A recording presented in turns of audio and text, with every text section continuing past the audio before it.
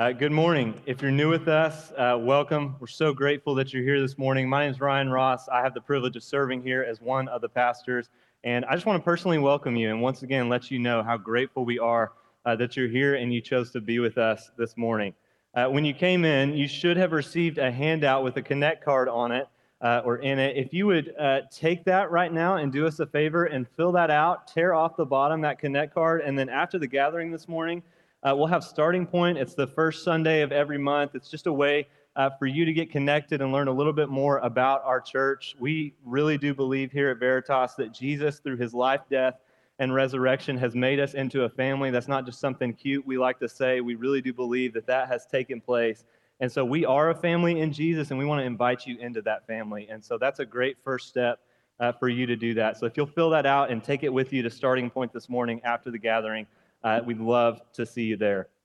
If you've got your Bible, you can start making your way to Genesis chapter 13. We're going to be in Genesis chapter 13 this morning. If you don't have a Bible, good news, we have one for you right over there on that table. You can go grab one, and that's our gift to you as a church for you to keep. But let's look at this together now. Genesis chapter 13. We'll read the entire chapter. Starting in verse 1, let's hear what God says. It says, "So Abraham went up from Egypt, he and his wife, and all that he had, and Lot with him into the Negev. Now Abraham was very rich in livestock and silver and in gold.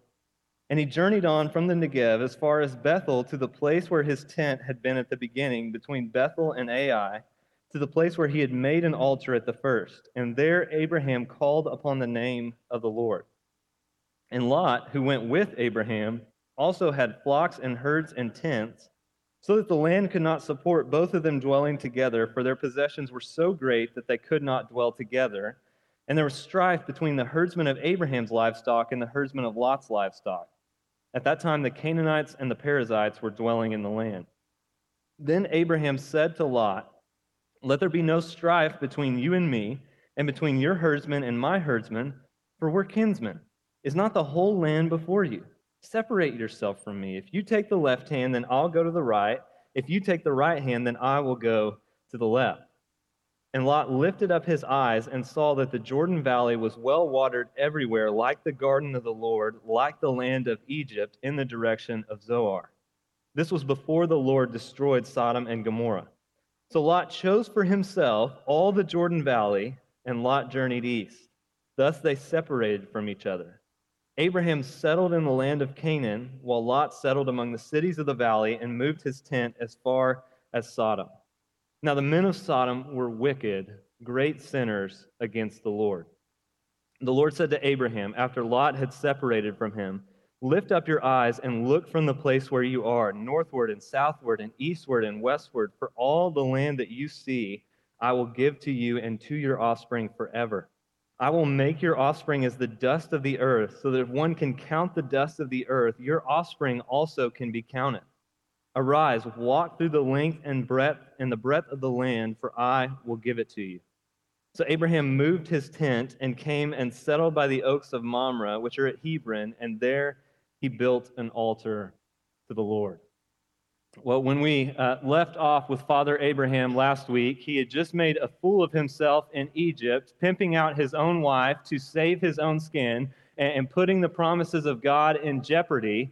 But God made sure that the promises would still come to pass. He protected them by putting plagues on Pharaoh and his household, so that Pharaoh gave Sarah back to Abraham. And so Abraham and Sarah start their journey back from Egypt to the land that God had promised them. And I think we just need to stop here and have to imagine that had to be the most awkward camel ride back to Egypt ever, right? Like, I just imagine she looks over at different points like, really, can you just explain your thought process there? Like, say you're my sister, you really thought that was going to work out? I mean, like, what were you thinking?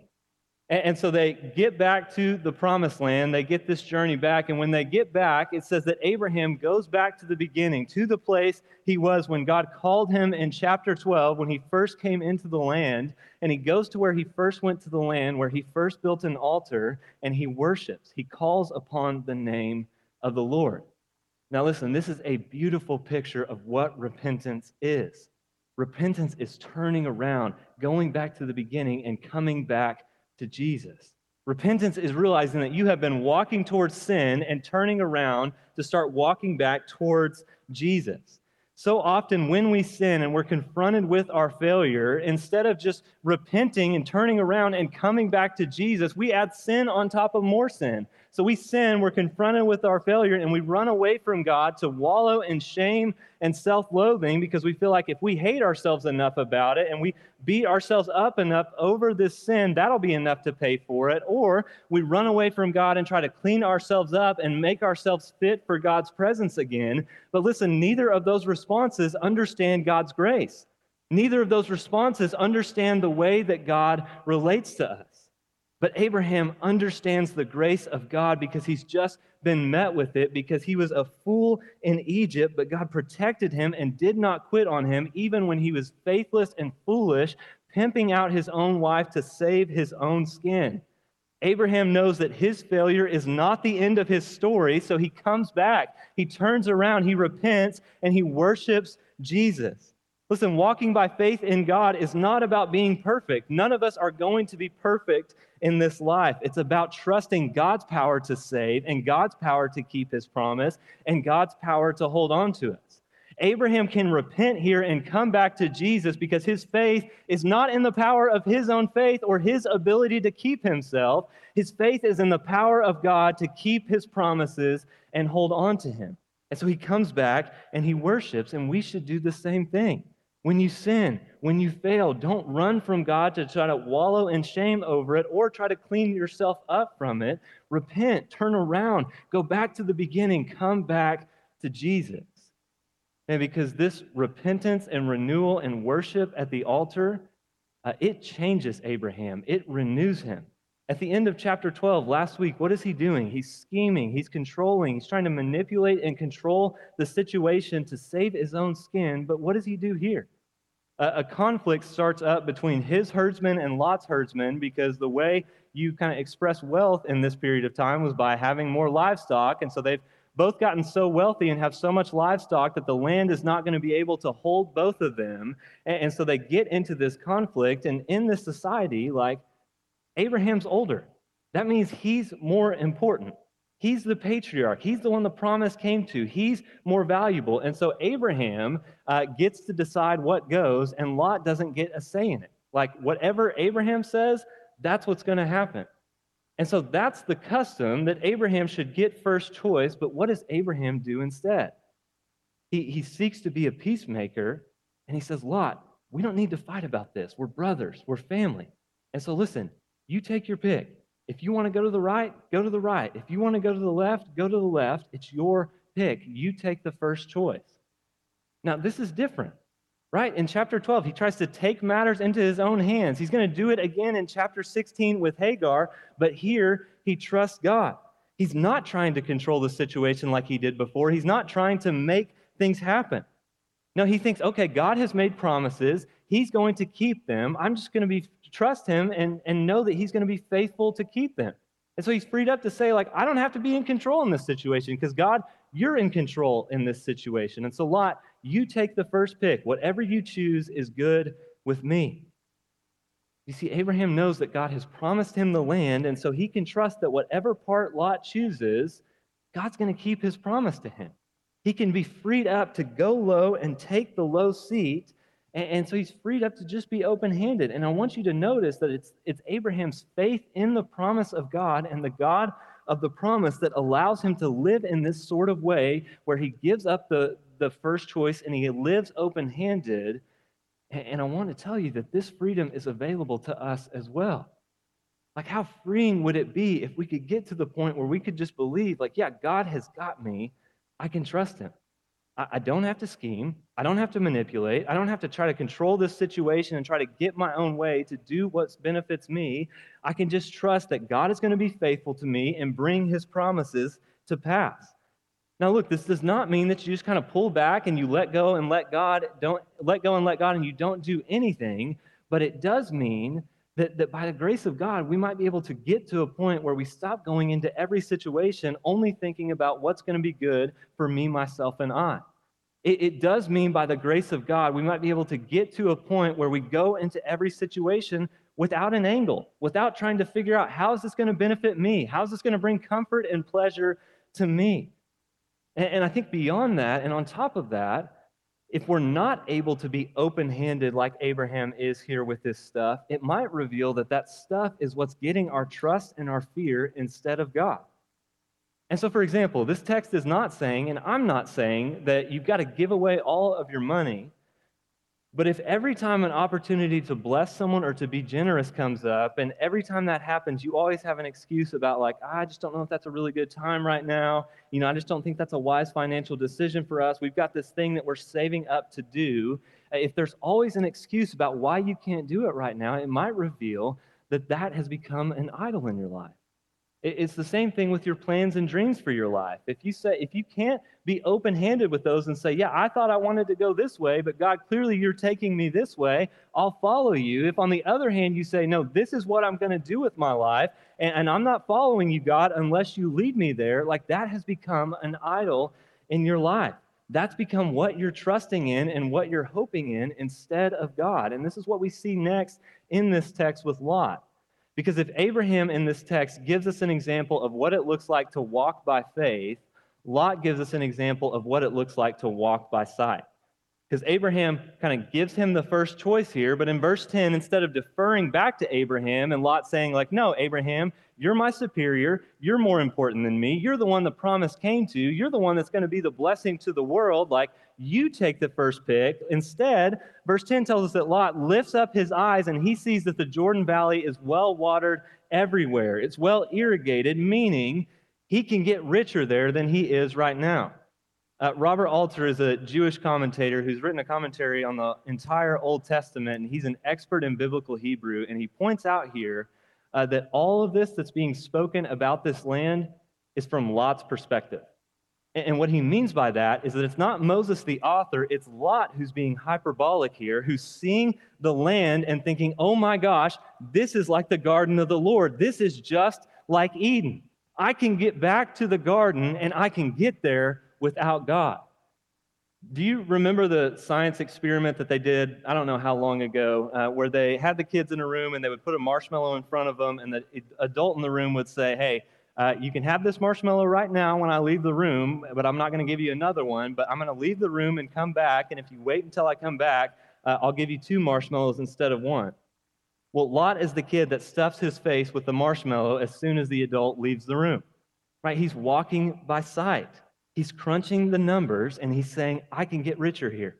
This place is well irrigated. It's well watered. My business is going to just blow up if I go this way. Like, this is the place I need to go. This is where I need to be. Now, the first rule of real estate is what? Location, location, location. And believe it or not, Lot's not actually very good at picking location here because, yes, he thinks it looks like the garden of the Lord, but there's also an ominous note here in the passage, which is that he also thinks it looks like the land of Egypt. Now, what just happened in the land of Egypt? Sin and foolishness, right? Bad stuff. Like, why would Lot ever want to go back there? Why would he ever want to go to a place that looks like that? On top of that, what has God just called Abraham and promised to him in chapter 12? That those who stick around Abraham, who bless Abraham, are going to be blessed. Lot should be thinking, man, those around Abraham are going to be blessed. I'm only blessed right now because I'm around him. I want to stick by him. I want to be a part of this promise. Like, yeah, our herdsmen are fighting. Let's work it out so that we don't have to do this. And that's not all. Verse 13 says that the men of Sodom were wicked, great sinners against the Lord. I mean, they are just a bunch of trash bags. If you don't believe me, wait until chapter 19. I promise you, you'll see.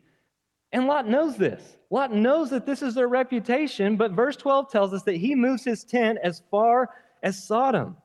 Like, none of these things factor into Lot's decision-making here at all because he's walking by sight, not by faith. Lot is doing what 1 John 2 calls the lust of the eyes. This is what he's driven by what looks appealing and desirable. I mean, this is Eve in the garden all over again with the forbidden fruit, seeing that it looks desirable, that it'll taste good, that it will make her wise, and taking the fruit. Like, God and his promises are not even a consideration at all as Lot makes his choice here. I think this is why Kent Hughes says that Lot is the type of man who would choose heaven over hell if he was given the choice, but he would not choose heaven over earth. He wants the gifts without the giver. He wants the garden without God. And so once again, Lot is being presented to us in this text as an example of what it looks like to walk by sight. And so I think it would be good for us here to just ask ourselves the question, do we look like Lot here? Like parents, when you think about the future of your children, would it thrill your heart more if when they graduated high school, if they wanted to go spend their lives on the mission field overseas, making Jesus known in a hard place that's never heard his name, or if they got a D1 scholarship that meant a full ride to college? Like when you think about their future and your longings for them and your dreams for them, are you longing more for them to be successful and well-adjusted and well-off in the world more than you long for them to deeply know, trust, love, and follow Jesus? When PCS or an opportunity to promote that would move you to a different place comes up, it's your only consideration, well, this means a nicer place to live in Fayetteville and a pay raise, so of course this is a no-brainer. Like, of course I'm going to take the job. Like, is there any consideration at all of how you might live on mission there? Of what sort of churches are there, of what it would mean for your spiritual life to make this move, of what it would mean for the life of your family? I guess the best way to ask the question is, does God factor into your decision-making at all? Or does he just get a passing nod and a quick, Lord, please bless this decision after you've already made it? Look, I think if we're honest with each other, way more often than not, we look much more like Lot in this text than we do like Abraham. We walk by sight, not by faith. The good news is that there's a way out of this, and the way out is given to us at the end of this text. The third thing we see in this text is what it looks like to walk in the promises of God. Jump back into the text with me at verse 14. It says, the Lord said to Abraham, after Lot had separated from him, lift up your eyes and look from the place where you are, northward and southward and eastward and westward. For all the land that you see I will give to you and to your offspring forever. I will make your offspring as the dust of the earth, so that if one can count the dust of the earth, your offspring also can be counted. Arise, walk through the length and the breadth of the land, for I will give it to you. So Abraham moved his tent, and he came and settled by the oaks of Mamre, which are at Hebron, and there he built an altar to the Lord. Now, this is pretty wild too, because Abraham just kind of opens his hands up. He trusts God. He lets Lot have the first choice. He gives up first choice of the land, and in return, God promises to give him all of it. Now listen, this is really the dynamic of the kingdom. This is a reality that we see over and over in Scripture. Jesus tells us that those who humble themselves will be exalted, and those who exalt themselves will be humbled. He says that if you want to be first, you should be last of all and servant of all, that if you want to be high, you should go low. This reality is why Jesus can tell us in Matthew 6 that we're not to be anxious about our lives because he's going to provide for us. Rather, we should seek first the kingdom of God and his righteousness, and all these other things we need will be added to us. One of the people I was studying this week pointed out that this is the dynamic of the kingdom, that this is the way that God works, because so often God is trying to give us more of himself. Look, when we live by sight like Lot and we seek to find satisfaction in what earthly things can give us, they always turn up empty. They can't bear the weight of satisfying our souls and giving us freedom. Asking them to is like trying to build a house with a foundation of cardboard. It cannot bear the weight that you're trying to put on it. We're either going to crush the thing we're trying to find freedom in, or it's going to crush us with disappointment when it doesn't provide for us. But when, like Abraham, we can trust the promise of God and know that God is faithful and God will provide, we're freed up to know that whether or not we do get that thing in this life, whether or not our circumstances do get better or not, that Jesus is better and that he will be enough. In fact, I think this is so often what God is trying to do in us. In verse 17, after God reiterates this promise to Abraham, he says, go walk the length and breadth of the land because I'm going to give it to you. But the reality is that all the part of the land that Abraham will own at the time of his death is just a burial plot in this land. And it will be 25 years from the time that God calls him and promises that him and Sarah will have a son It'll be 25 years until that boy is born. Like their whole life is characterized by waiting on the promise of God. And I think this is intentional. I think God is doing this on purpose. Hebrews 6 says that we are to imitate those like Abraham and Sarah who through faith and patience inherit the promise of God. This is really the life of faith that you and I are going to walk, a walk that looks much like Abraham's and Sarah's, a walk characterized by waiting on God to fulfill his promises, a walk of faith characterized by looking forward and hoping in the future that is to come.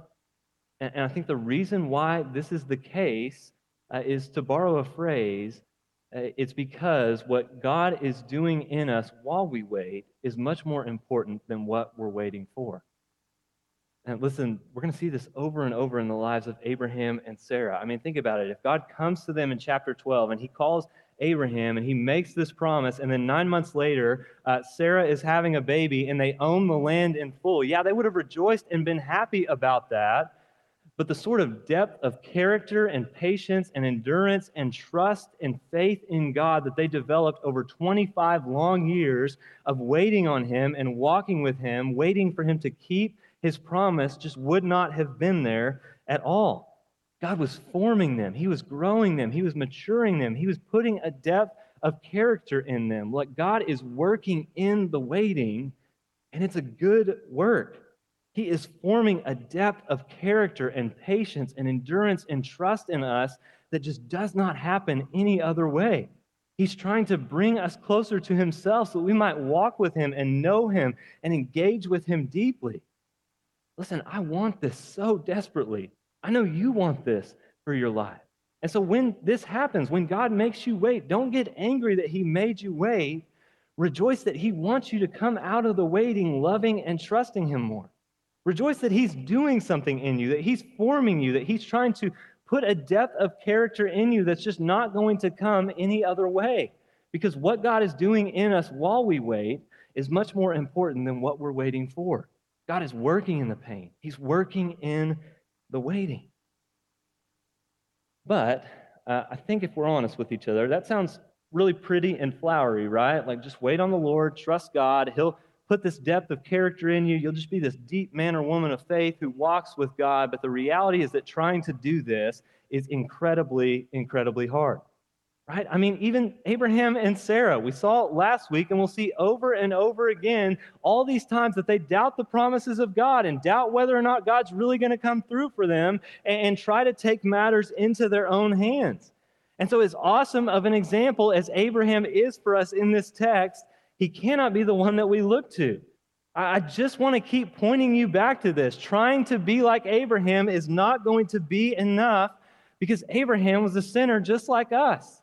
And just like he does, we're going to have just as many Genesis 12 moments in Egypt and Genesis 16 moments with Hagar where we fail to trust the promises of God and feel like we've got to take matters into our own hands if this is going to come through for us at all. This is a glorious reality, this life of faith and walking by faith and trusting God that God is calling us into, but it's incredibly difficult, and it's not something that we can do in our own strength. And so where do we find the power to do it? Well, we find the power to walk by faith in God like this, not by looking to Abraham, but by looking to the one to whom Abraham points. You see, Abraham's example in this text of going low, of giving up the first choice, pales in comparison. It points beyond himself and gives us a picture of his greater son. You see, because thousands of years after this moment, Jesus will come, and just like Abraham, he will have a choice set out before him. He'll be in the wilderness being tempted by the devil, and the devil will take him to a high mountain and show him all the kingdoms of the earth, all the land, and he will say, all of this can be yours if you will simply bow down and worship me. No more pain, no more waiting. You don't have to go through with the cross. And all Jesus had to do in that moment is think, you know what? God is being kind of slow to fulfill his promises towards me. I mean, he says I'm his son. He says he loves me. But ever since he said that, all I've experienced is 40 days starving in the desert with nothing but rocks to look at. And what Satan is offering here, this looks really enticing and appealing. I don't want to wait. I don't want to have to go through the cross. I'll take this right now. That's all he had to do, but he refuses. He refuses to walk by sight. He walks by faith. He trusts God, and he's completely obedient to God. He's obedient all the way to the point of death.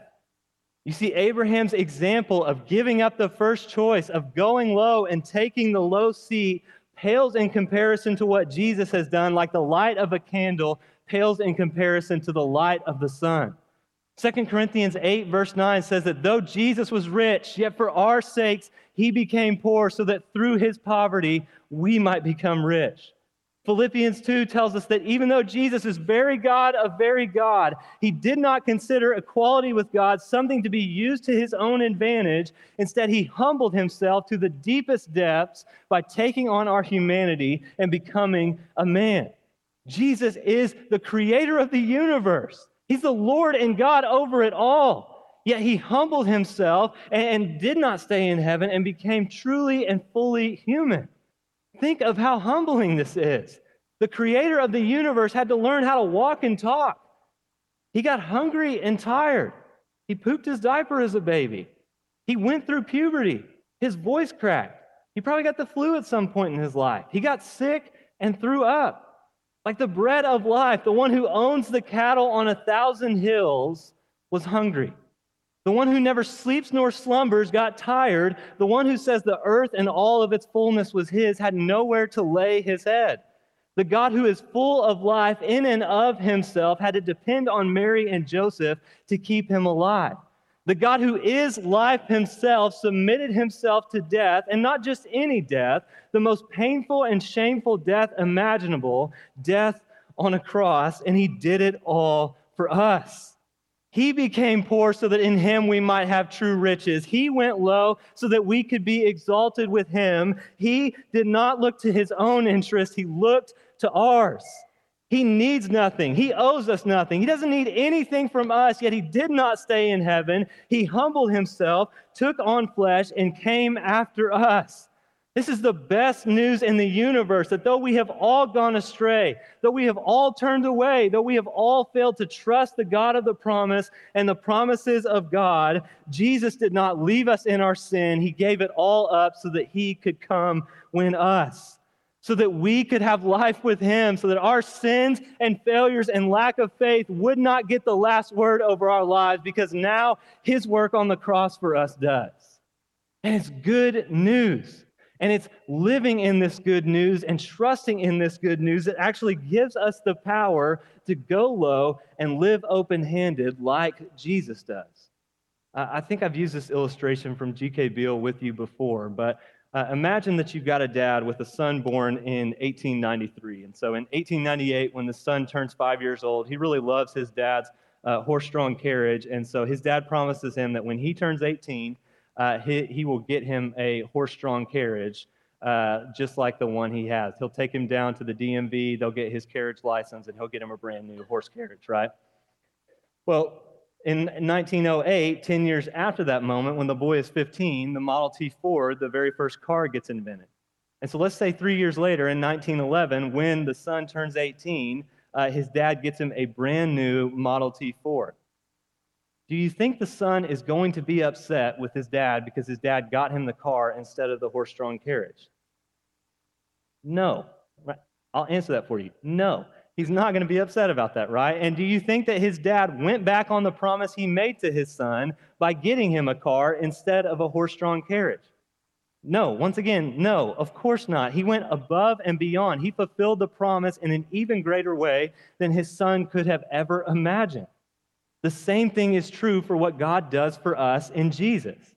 We will not just inherit a piece of land in the Middle East. No, those who follow Jesus are promised to inherit the entire new earth. That's the land that God will give us. That's where we will walk with Jesus. Look, through Jesus, these are our promises. This is our story. Through Jesus, we are Abraham's offspring. We are the ones who will inherit these promises made by God. This is what Paul tells us in 1 Corinthians 3. He says, in Christ, all things are yours. We will spend eternity with Jesus, walking with him on a new earth, and it's hope in this reality that actually frees us up to live open-handed now.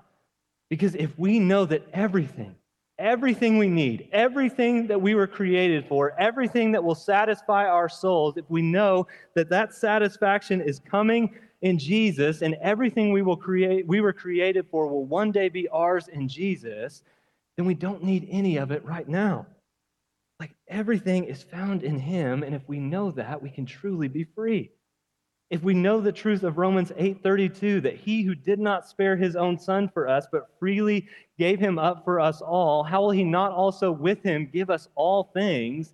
If we know that reality, we're free to trust the providence and good control of God over our lives and over our situations.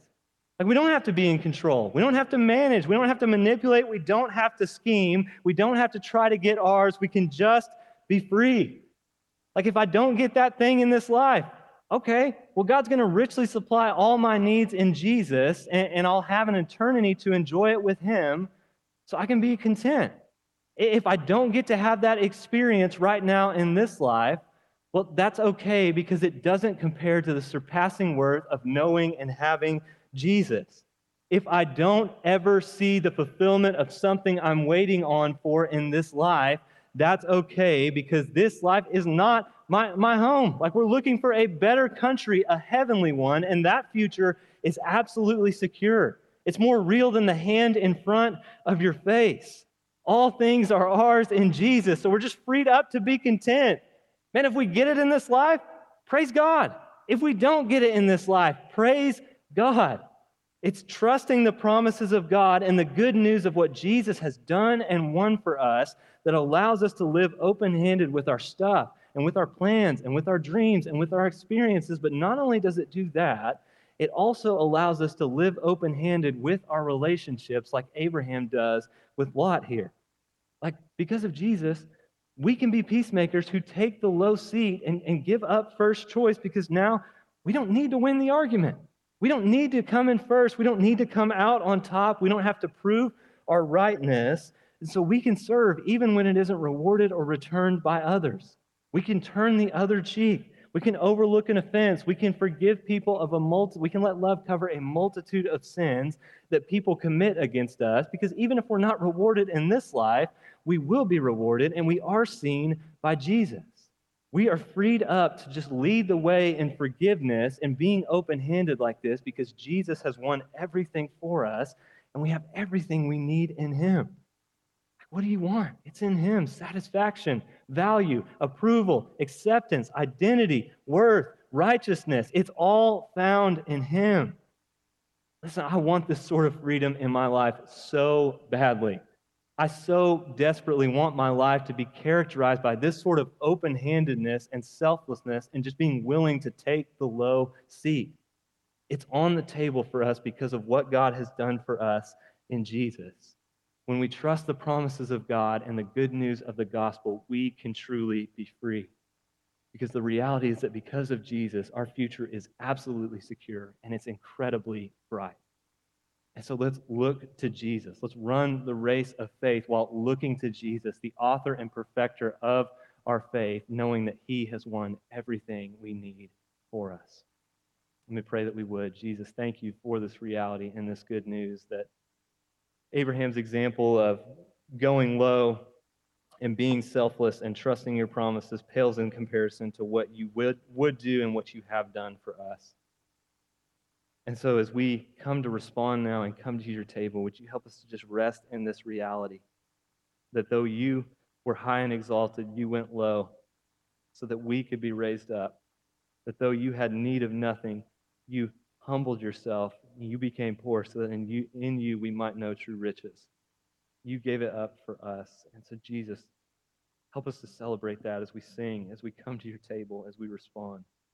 Help us to know that it's your blood that was poured out. It's your body that was broken so that we could live. And help us to know that it's this good news that empowers us to live like you and to follow your example of what you've done for us. And so give us the power to do that. Give us grace as we respond now to just taste and see how good you are and how much you really do love us, Jesus. In your name, amen.